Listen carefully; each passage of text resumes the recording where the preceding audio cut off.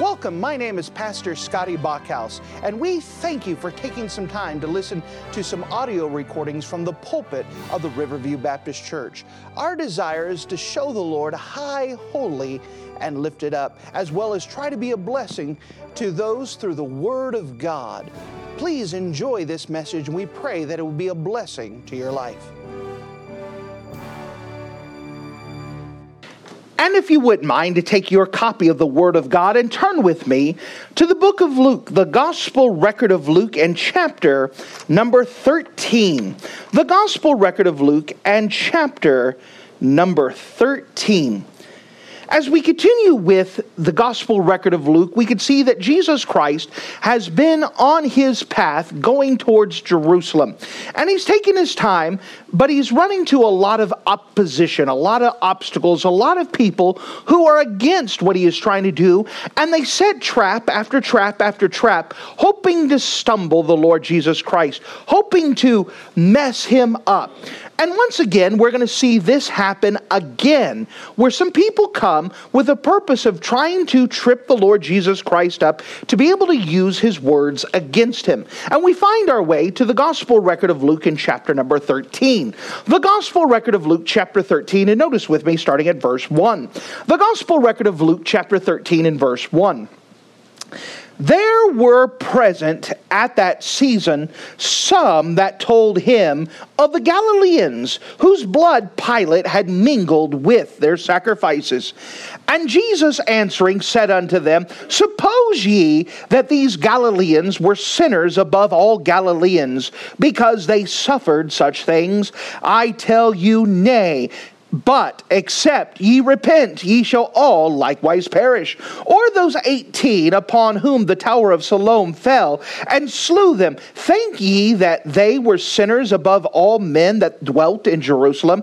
I tell you, nay. But except ye repent, ye shall all likewise perish. And he spake also this parable. A certain man had a fig tree planted in his vineyard, and he came and sought fruit thereon, and found none.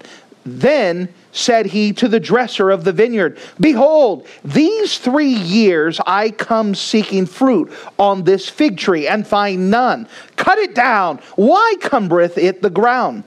And he answering said unto him, Lord, let it alone this year also, till I dig about it and dung it.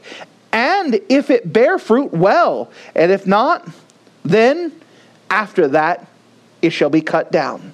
And with this, we have what is commonly called the parable of the fig tree, which we see in verse number 6. If you're in the habit of marking things in your Bible to put things together, in verse number 6, it says that he spoke this parable. And in verse number 6, it also says a certain man had a fig tree. And this is commonly called the parable of the fig tree. The parable of the fig tree. If you don't mind, let's go to the Lord together and let's pray. Dear Heavenly Father, thank you again for you being a wonderful God. And as we come up to you now, I'm asking that you would open the Bible in a special way and that you would help us to see our responsibility. We could see what is expected unto us, and that we can do what you have asked us to do in that purpose of bearing fruit. I'm asking that you would give us great wisdom and discernment, open our eyes that we may see with spiritual eyes, and see your goodness, see your graciousness, see your patience, and allow that to bring us even closer to you, that you can do your work in our lives. Lord, we need you now, and we love you in Jesus' name. Amen. Well, as the Lord Jesus Christ has been working with people, some of the company came with him with some breaking news. Notice with me in verse number 1. There were present at that season some that told him of the Galileans whose blood Pilate had mingled with their sacrifices. So these people come to Jesus, and notice who it is that's speaking. It says in their midst, it said, there were present at that season some. So some people came up to Jesus and said, Jesus, did you hear the news? Did you hear what happened? That Pilate, he went up and he killed some Galileans, and he mingled their blood with the sacrifice. So here's the scenario that they portray, that there was some Galilean Jewish people that were at and trying to sacrifice some animals in the Jewish custom. And in the middle of their sacrificing, what happened is that Pilate sent some soldiers in and killed all of them that were in there. And then their blood began to be mixed in with the blood sacrifice that was offered to God. And just a horrible tragedy. It would be equivalent of saying that our current president had come in and sent it, or the governor had come in and sent the National Guard and came into a church like this and shot up all of us and then put our bodies into the baptism tank. And it would just be totally... Could you imagine that happening? Could you imagine the breaking news that would occur as that report would happen? And so this is scandalous. This is some big things. And it's doubt that it even happened. Josephus was the first century historian who kept good records, and he records 3 different times where there was, in this time period, where there was an atrocity that happened by the government or by the people, and he put down the 3 rebellions. Now, this sounds plausible because Pilate certainly did everything he could to provoke the Jewish people, and it sounded plausible because the people were looking for a reason to be mad at the Jewish government or the Roman government, and it sounded plausible because the people were looking for a Messiah, not a Messiah to save them from their sins, but a Messiah who would save them from the government. And the idea here is this atrocity happened. This thing happened. And the idea is they're going to report it to Jesus, and they're hoping that Jesus will declare the march on Rome. That he would declare this march on Jerusalem and get rid of the Roman government. And so they give this information, but again, we have to look at the source, and we have no record in history. We know that we don't trust history implicitly, but with an atrocity like this, it should have at least made something, especially with historians taking the time. And so they have this breaking news. Of course, we're kind of familiar with the idea of fake news. And we're a little bit familiar with news reports being exaggerated for the purpose of riling up the people and trying to get a response from the people. So this is not new methods that have come up in our day. They even tried it in Jesus' day with this breaking news. Did you hear about this atrocity that happened? Jesus, you're a Galilean. This is one of your people, and one of your kinfolks has died, and they've killed him and they sacrificed. This is a tragedy. Jesus, what are we going to do about it? What are we going to do? And they're looking at him expectantly. They almost expect him to stand up, dust himself off and say, boys, this is what we've been waiting for. March to Jerusalem. They're waiting for this. All right, is this what he's going to do? Or perhaps, maybe they weren't trying to rile up Jesus for the purpose of their own actions. Maybe they were trying to get Jesus to say something about Pilate and the Roman government so they could go back to Pilate and say, hey, you know that guy who's out in the middle of the wilderness who's gathering up all those followers? You know what he's saying about you now? And so whatever the scenario is, and by the way, it's conjecture either way. It doesn't say what their motives are. The report has been filed. The response is now being awaited. What are you going to do when you find out this atrocity occurs? How are you going to respond? How are you going to condemn him? What are you going to do with this breaking news story? Well, notice what Jesus does in response to hearing this breaking news. Verse number 2. And Jesus answering said unto them, suppose ye that the Galileans were sinners above all Galileans, because they suffered such things? I tell you, nay. But except you repent, ye all likewise perish. Now, the mindset for the world back then is that when atrocities like this occurred, it occurred because these people were great sinners above everyone else, and God was taking them out. That God allowed it to happen because they were the worst sinners in all the land, and God just happened to gather them together to get rid of them at the same time. But that's not always so. We know that the rain falls upon the just and the unjust alike. That when accidents occur, the person causing the accident doesn't say, time out, hey, are you a righteous person? Are you good to your wife? Do you pay your taxes? There's no interview. Atrocities happen regardless of who is there.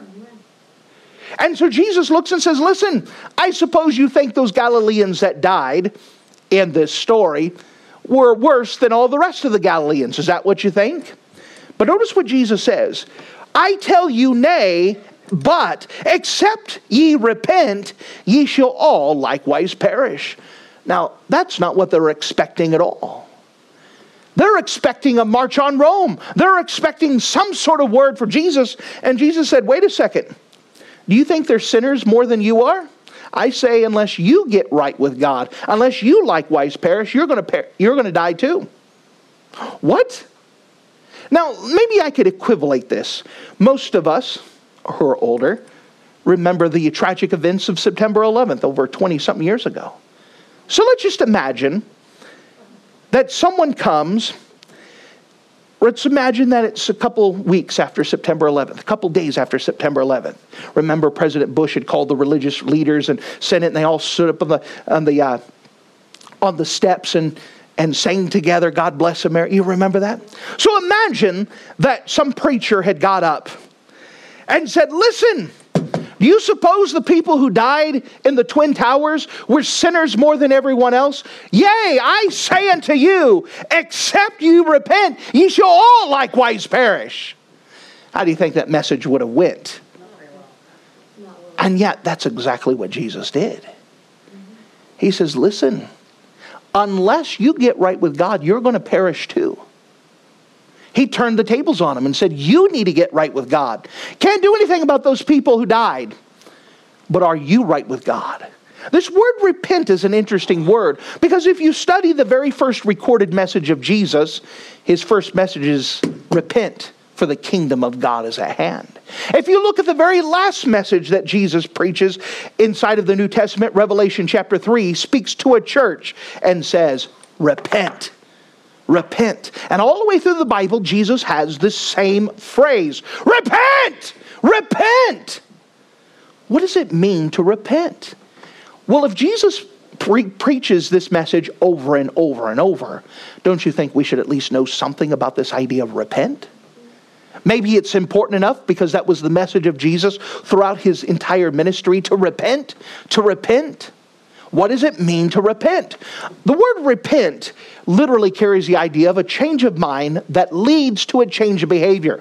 It's not just a change of mind, but it's a change of mind that leads to a change of behavior. It is recognizing yourself as you truly are. Who are you? You are a sinner. Every single one of us. There are none righteous, no, not one. And because of our sin, we've offended a holy, righteous God, and we deserve punishment, every single one of us. But Jesus died and paid the price for you. And the idea of repenting is coming to the place where I recognize I'm a sinner. And because of my sin, I've offended a holy, righteous God. I deserve hell. That's a hard thing to admit. But to repent is to say, I can't do anything to get myself out of hell. I can't do anything to free myself. I can't do anything to pay my wage. My only hope is to accept Christ and allow him to do something in me. I can't do it. I'm the problem. I'm the mess, but I can't fix it. I have to accept God and his promises and allow him to do a work. And the Bible is very clear that you get to heaven by repentance, by recognizing that you're a sinner and that you've offended a holy, righteous God. Why is it that so many people can claim to be Christians but not live like a Christian? Because they haven't repented. They haven't realized how awful their sin truly is. They haven't recognized what a debt they owe God. Repent. Repent. Notice as Jesus continues it in verse number 4. Or those 18. He says, you want to talk about breaking news? How about something else that happened? Or those 18 upon whom the Tower of Siloam fell. The Tower of Siloam was a special well that was a special project for Herod, the king at the time. And during this construction process, 18 people died in the middle of this construction. Or those 18 upon whom the Tower of Siloam fell and slew them. Think ye that they were sinners above all the men that dwelt in Jerusalem? Now again, he said, listen, You don't have any idea of how long you're going to live. You don't know when your time is. These people didn't die because they were more horrible sinners than everyone else who lived in the city. Amen. It was their time. And you're not guaranteed tomorrow. You need to repent or you are going to perish, and you're not going to have any hope after you perish. You don't know when that tomorrow is. Now's the time to get right with Him. Now with this, he breaks in from this as he's talking about these breaking news stories, and he's telling them they need to repent. What happens, Jesus then turns to the parable of the fig tree. And with this, we understand that the purpose of any fruit-bearing tree is to bear fruit. So with this, we see there's three things that the Word of God tells us about this bearing fruit. Starting with this parable of the fig tree, we see first of all our personal accountability of fruit bearing. The personal accountability for fruit bearing. Now as Jesus Christ is talking to these people, He's telling them, yea, you, I tell you, nay, but except ye repent, ye shall all likewise perish. You understand that repentance is a personal responsibility. You cannot repent for someone else. You cannot accept Christ for another family member, for another friend, for a loved one, for a parent, for a wife, for a husband. You could only accept Christ for yourself. And you can only get right with God for yourself. At the same time, bearing fruit is also your personal responsibility. No one else can bear fruit for you. You were created for a reason, and that reason was to bear fruit. Notice as he goes on in verse number 6. He spake also this parable. A certain man had a fig tree planted in his vineyard, and he came and sought fruit thereon, and found none. Then said he unto the dresser of the vineyard, behold, these 3 years I come seeking fruit on this fig tree, and find none. Now, fig trees are a type of fruit-bearing plant that takes a couple years before they start bearing fruit. And so in the 3rd year is expected that they are starting to bear fruit, that you could see something coming from them. And so this man had a vineyard, and he is a very expensive vineyard, and the land is premium where he's at. And so he comes and he's tasked someone to take care of this, to bear fruit. And so he comes to the plant after 3 years and does an inspection. Everything else is growing, but not this plant. And he looks at it and says, it's not growing. So he goes to the person who's in charge of taking care of the plant, of making it bloom. And notice what he says in verse 7. Then he said unto the dresser of the vineyard, behold, these 3 years I come seeking fruit on this fig tree, and find none. Cut it down. Why cumbereth it the ground? He says, cut it down. It's wasting space. We could put something else that will bear fruit. Why are we allowing this plant that's not bearing fruit? Why are we allowing it to occupy this space? Now, think about this. We know this parable is, of course, talking about us. And we have the personal responsibility of bearing fruit. Every Christian has the responsibility to bear fruit for themselves. You can't bear fruit for someone else, and someone else can't bear fruit for you. You have the expectation that your life is going to bear fruit. And so the person who's in charge goes to the dresser, get rid of this. It's not bearing fruit. It's wasting ground. Let's get rid of it, and let's find another plant, put it here, that will bear fruit. Notice, if you don't mind, the response in verse number 8. And he answering said unto him, Lord, let it alone this year also, till I dig about it and dung it. And if it bear fruit, well, and if not, then after that thou shalt cut it down. So here is the dresser that says, listen, I know it's not bearing fruit now, but let me do some more work on it. Let me dig about it. Let me prune it a little bit. Now, by the way, this digging and dunging is a lot of work. He says, I'm taking a lot of work on this one plant. I'm going to cut off some things, prune some things that don't belong on this plant. I'm going to dig out and I'm going to try to get the roots so they could get the nutrients they need. So it gets access to the water when it comes. I'm going to dung it. I'm going to fertilize it. I'm going to give it every reason for it to succeed. And if he doesn't bear fruit in another year, then we'll deal with that issue now. And what we see here is that there's a great patience that God has. That God has every expectation that every person bears fruit. But if you're not bearing fruit, I'm so thankful that God does be patient with us. Well, remember that patience is not forever. There's a time where God is going to disturb things. That's that idea of digging. That in order to change the future, you have to disturb the present. And there's a disturbing work that God does in the life of a believer to try to get them to bear fruit, to try to change some things in their life, to try to make them uncomfortable, to try to make things where it's not working. So they have to trust Him. That's that digging work.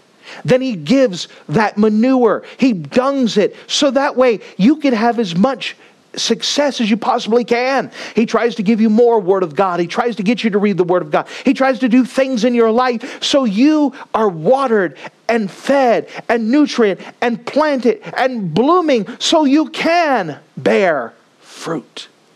I'm so thankful that we have a God who is patient, a God who loves us. But we see here that there is an expectation, there's a personal accountability for fruit bearing, that every born again believer is expected to bear fruit. And if you're not bearing fruit, you're just occupying space when something else could be done. Now, with this personal accountability of fruit bearing, I want to show you something else. Notice the privilege of fruit bearing. The privilege of fruit bearing. With this, let's go back to the book of Isaiah and let's see God used this same illustration in the Old Testament. Notice with me in Isaiah chapter number 5. Isaiah chapter number 5. Now, in the gospel record of Luke 13, we have the parable of the fig tree. Once again, in Isaiah chapter 5, we also have a parable of the fig tree. But notice what God does personally. In Isaiah chapter 5, notice with me in verse 1. Now will I sing. I'm so thankful that God sings to us. Now will I sing to my well-beloved a song of my beloved touching his vineyard. Well-beloved hath a vineyard in a very fruitful hill. So notice, here's someone who owns a vineyard, and it's on a very fruitful hill, very much nutrients, everything it can do to succeed. It's not in a desert, it's not in a shady place, it's not in a marshland. It is a very fruitful hill. The nutrients are there. Verse number 2, and he fenced it, and gathered out the stones thereof, and planted it with the choicest vine, and built a tower in the midst of it, and also made a winepress therein, and he looked at it that it should bring forth grapes, and it brought forth wild grapes. So here's the story. Here's a man who has brought a vineyard, and he's made this plant for the purpose of making great grapes. And so the man fences around it, so that way the animals can't come and disturb the plant. That's important. You don't want the deer to come in. You don't want the rabbits to come in, so it's protected. I'm so thankful for God's protection. And then what he did is he gathered out the stones. Remember we talked about the parable of the soils?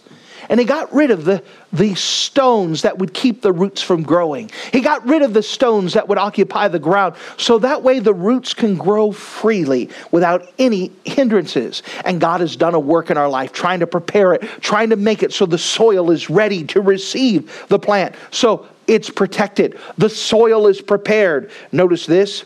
And planted it with the choicest vine. We're going to talk more about that choicest vine in a second. But here is the best vine. It's not the worst vine. It is the best vine. And he built a wine press therein. Why do you build a wine press? Because you're expecting a crop of grapes, right? He says, there's an expectation. I've already built it planning on this vine to make fruit. But notice what it says. And he looked forth that it should bring forth grapes, and it brought forth wild grapes. Now, domesticated grapes are very sweet. That's what you buy from the store. Wild grapes are sour and nasty to eat. You wouldn't want to eat them. And he says, instead of getting sweet grapes, instead of getting the fruit that I wanted, I got wild fruit. I got fruit that's not edible. I got fruit that's not usable. I got fruit that I did not desire. So notice what God does. Verse number 3. And now, O inhabitants of Jerusalem and men of Judah, judge, I pray you, betwixt me and my vineyard. Verse number 4. What could have been done more to my vineyard that I have not done in it? Wherefore, when I looked at it, it should bring forth grapes. It brought forth wild grapes. Now that is a haunting question. God looks at Christians who are not bearing fruit and says, what more could I have done? God has put protection around you. He's helped prepare your soil. He has given you the best place. He's given you the choicest vine to be attached to. He has done everything he can. He's dug on that soil. He's dunged the soil. What more does God have to do for you to bloom? What more does God have to do for you to bear fruit? That's a haunting question. You realize that God has done so much for you. He's given you every way to succeed. Then why is it that you're not growing the fruit that you are expected to grow? That is a good question. Notice verse 5. And now go to it. I tell you what I will do to my vineyard. I will take away the hedge thereof, and it shall be eaten up, and break down the wall thereof, and it shall be trodden down. Now, let me just be honest that both of these parables of the fig tree is directly talking about Israel. And think of everything that God has done to Israel. Everything he could to make Israel succeed. He's protected Israel. He's worked with it. He's given them preachers. And yet Israel failed over and over. We know that Israel, the country, was broken up into two nations, the northern kingdom of Israel and the southern kingdom of Israel. Because of their disobedience, the northern kingdom of Israel was destroyed in 722 BC by the Assyrians. The southern kingdom of Israel, Judah, was destroyed in 586 BC by the Babylonians. And God allowed the people to come back, and he allowed them to try to learn their lesson, and he tried to help them. And then he sent Jesus to try to, and they rejected Christ. And then in 70 AD, Jerusalem and Judea was destroyed once again, this time by the Roman government. And God said, what more could have I done? I've done everything I could. I sent my son. What more could have I done? I've dunged. I've digged. I've given you good soil. I've given you protection. What more could I have done? Now, for some people in here who's not serving the Lord, who's not bearing fruit, and I'll define fruit bearing in just a second. May I ask you a question? What more does God have to do? What more does he have to do to get your attention? He's done so much for you. He's given you every reason to succeed. He's given you every advantage for you to grow. What more does he have to do? Well, let's define our terms. What are we talking about bearing fruit? Turn with me to the Gospel record of John, chapter 15. I think it's always good to define our terms, and there's no better way of defining our terms than letting Jesus explain. What does God mean? Now, of course, we are not Israel, and the parable of the fig tree was a direct purpose for addressing Israel. But there's still an application for us that there is an expectation that we bear fruit. And God has given us every advantage by his Son and by his Holy Spirit. What does it mean to bear fruit? Notice with me in the Gospel record of John chapter 15. The Gospel record of John chapter 15, notice with me in verse 1. I am the true vine, my Father is the husbandman. So here we have the roles. God's the husbandman. His job is to prepare the soil. His job is to give the nutrients. His job is to do everything he can to make the vine grow. Remember earlier we saw that the choicest vine was put in there? The choicest vine is Jesus Christ. That Jesus Christ is the choicest vine. Notice with me in verse 2. Every branch in me that beareth not fruit, he taketh away. And every branch that beareth fruit, he purgeth it, that it may bring forth more fruit. The whole purpose of a fruit-bearing plant is to produce fruit. And God says, listen, every branch that's plugged into Christ that's not bearing fruit, it's going to be purged. Remember that parable of the fig tree that we had saw later in the Gospel record of Luke? God says, if it's occupying ground and it's not bearing fruit, get rid of it. Purge it. Get rid of it. Now those branches that are bearing fruit, he's going to purge it. What does that mean? He means he cuts off some of the things. He gets rid of some things off of it so that way the plant could bloom even more. He gets rid of some unneeded things that would be in the way of that branch bearing fruit. Notice with me verse 3. Now ye are clean through the word which I have spoken to you. How is it that we bear more fruit? God's word. God's word is the nutrient we need. It's how God waters us, is through his word. By the way, if you're not in God's word, you cannot bear fruit. There is no such thing as bearing fruit if you're not in God's word. You cannot be a spiritual person without first being a scriptural person. You say, preacher, I really want to bear fruit. You know what I'm going to tell you? Read more of God's word. That's the water that waters the plant. And if you haven't been in God's word, you've been drying out. And a dried up branch cannot bear fruit.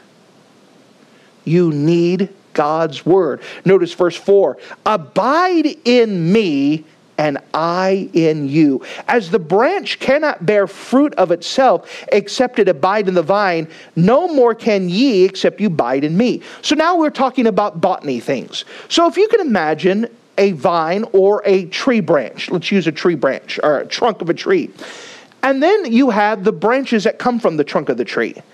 If you were to cut that tree, you would see that there are actually vessels that are going through the tree trunk, going to the tree branches. We call them the phylum and the xylem. It doesn't sound right. Good. It's all right. Botany things. I hate botany. But we learn the things that we have nutrients that go from the roots through the trunk to the branches. And that branch, if you cut it off and sit there and say, all right, go ahead and bloom, it cannot bloom unless it is first grafted and put on the branch, the trunk. And if it's not on the trunk, that branch will die. Jesus said, you abide in me and I abide in you, that we're put together and you could bear fruit. But if you're unplugged from me, if you're not getting the nutrients from me, you will die and not bear fruit. That makes it quite simple, that we understand that our abiding in Christ is an important part of us bearing fruit. Verse 6 rather. If a man abide not in me, he is cast forth as a branch and is withered, and men gather them and cast them in the fire, and they are burned. When a branch falls off a tree, you can't do anything back. It just dries up and you burn it in the fireplace. You burn it to keep warm. That's all it's good for, is to be burned. Verse 7, if ye abide in me, and my words, and there's that words again, and if my words abide in you, ye shall ask what you will, and it shall be done unto you. Now we bring to something else the purpose of bearing fruit. We talked about our personal responsibility of bearing fruit. We talked about the privilege of bearing fruit. Now let's see the purpose of bearing fruit. The purpose of bearing fruit. All right, we're defining our terms now. Notice this. If we bear fruit, God is glorified. Fruit is, by the way, is not the goal. God is the goal. But if we're abiding in Christ, we will bear fruit. And so we start off, the water that produces the fruit is abiding in Christ. If you abide in me and my words abide in you, you shall ask what you will and it shall be done to you. You know what we learn in verse number 7? That if we're abiding in Christ as we ought, we will be seeing answers to prayer. If you're not seeing regular answers to prayer, it shows your lack of abiding in Christ. That one of the evidences that you're abiding in Christ is continual answers of prayer. This is what the Bible said, not me. And this is what the Bible said. What we're doing is we're understanding how are we grafted. What does this include? Well, you have to have the Word of God. It is the water that waters everything. You cannot survive without the Word of God. Someone said, can I be a Christian without the Bible? Sure, but you can't be a good one. There's no such thing as a strong Christian who is not in their Bible. No such animal. You have to be in the Bible for yourself. Notice, if you don't mind, verse 8. We see the glory from the fruit. Herein is my Father glorified, that you bear much fruit. So shall ye be my disciples. Let's define what we mean here now. As we bear fruit, we are going to see disciples. What do you mean, preacher? Well, listen. What is the fruit of Christ? Well, people getting saved. What is the fruit of a Christian? We have in science something called the law of biogenesis that states every healthy organism reproduces after itself. Every healthy organism reproduces after itself. So if I plant corn in the ground, am I going to get a cat? If I plant corn in the ground, am I going to get a whale? What am I expecting to get out of it? Corn. The law of biogenesis, every healthy organism reproduces after itself. Well, the same thing is true of you. You reproduce what you are. You don't reproduce necessarily what you want. You reproduce what you are. And we see that through discipleship. So we understand that there are two things that come out. That the fruit of a Christian is another Christian. How do I know that I'm a healthy Christian? You're seeing people saved. Listen, every healthy organism reproduces itself.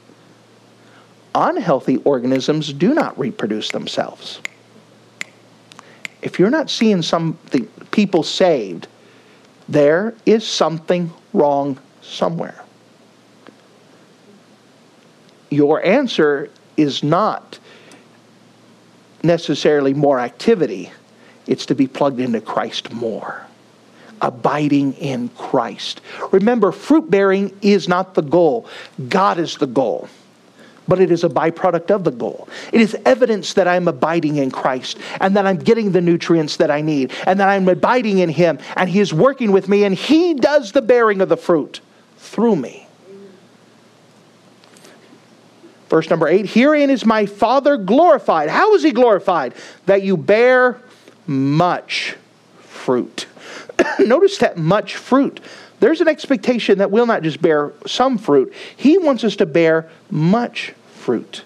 Notice again, if you don't mind, in verses 9 and 10, we could see this love shown by fruitfulness. Verse number 9, as the Father hath loved me, so have I loved you. Continue in my love.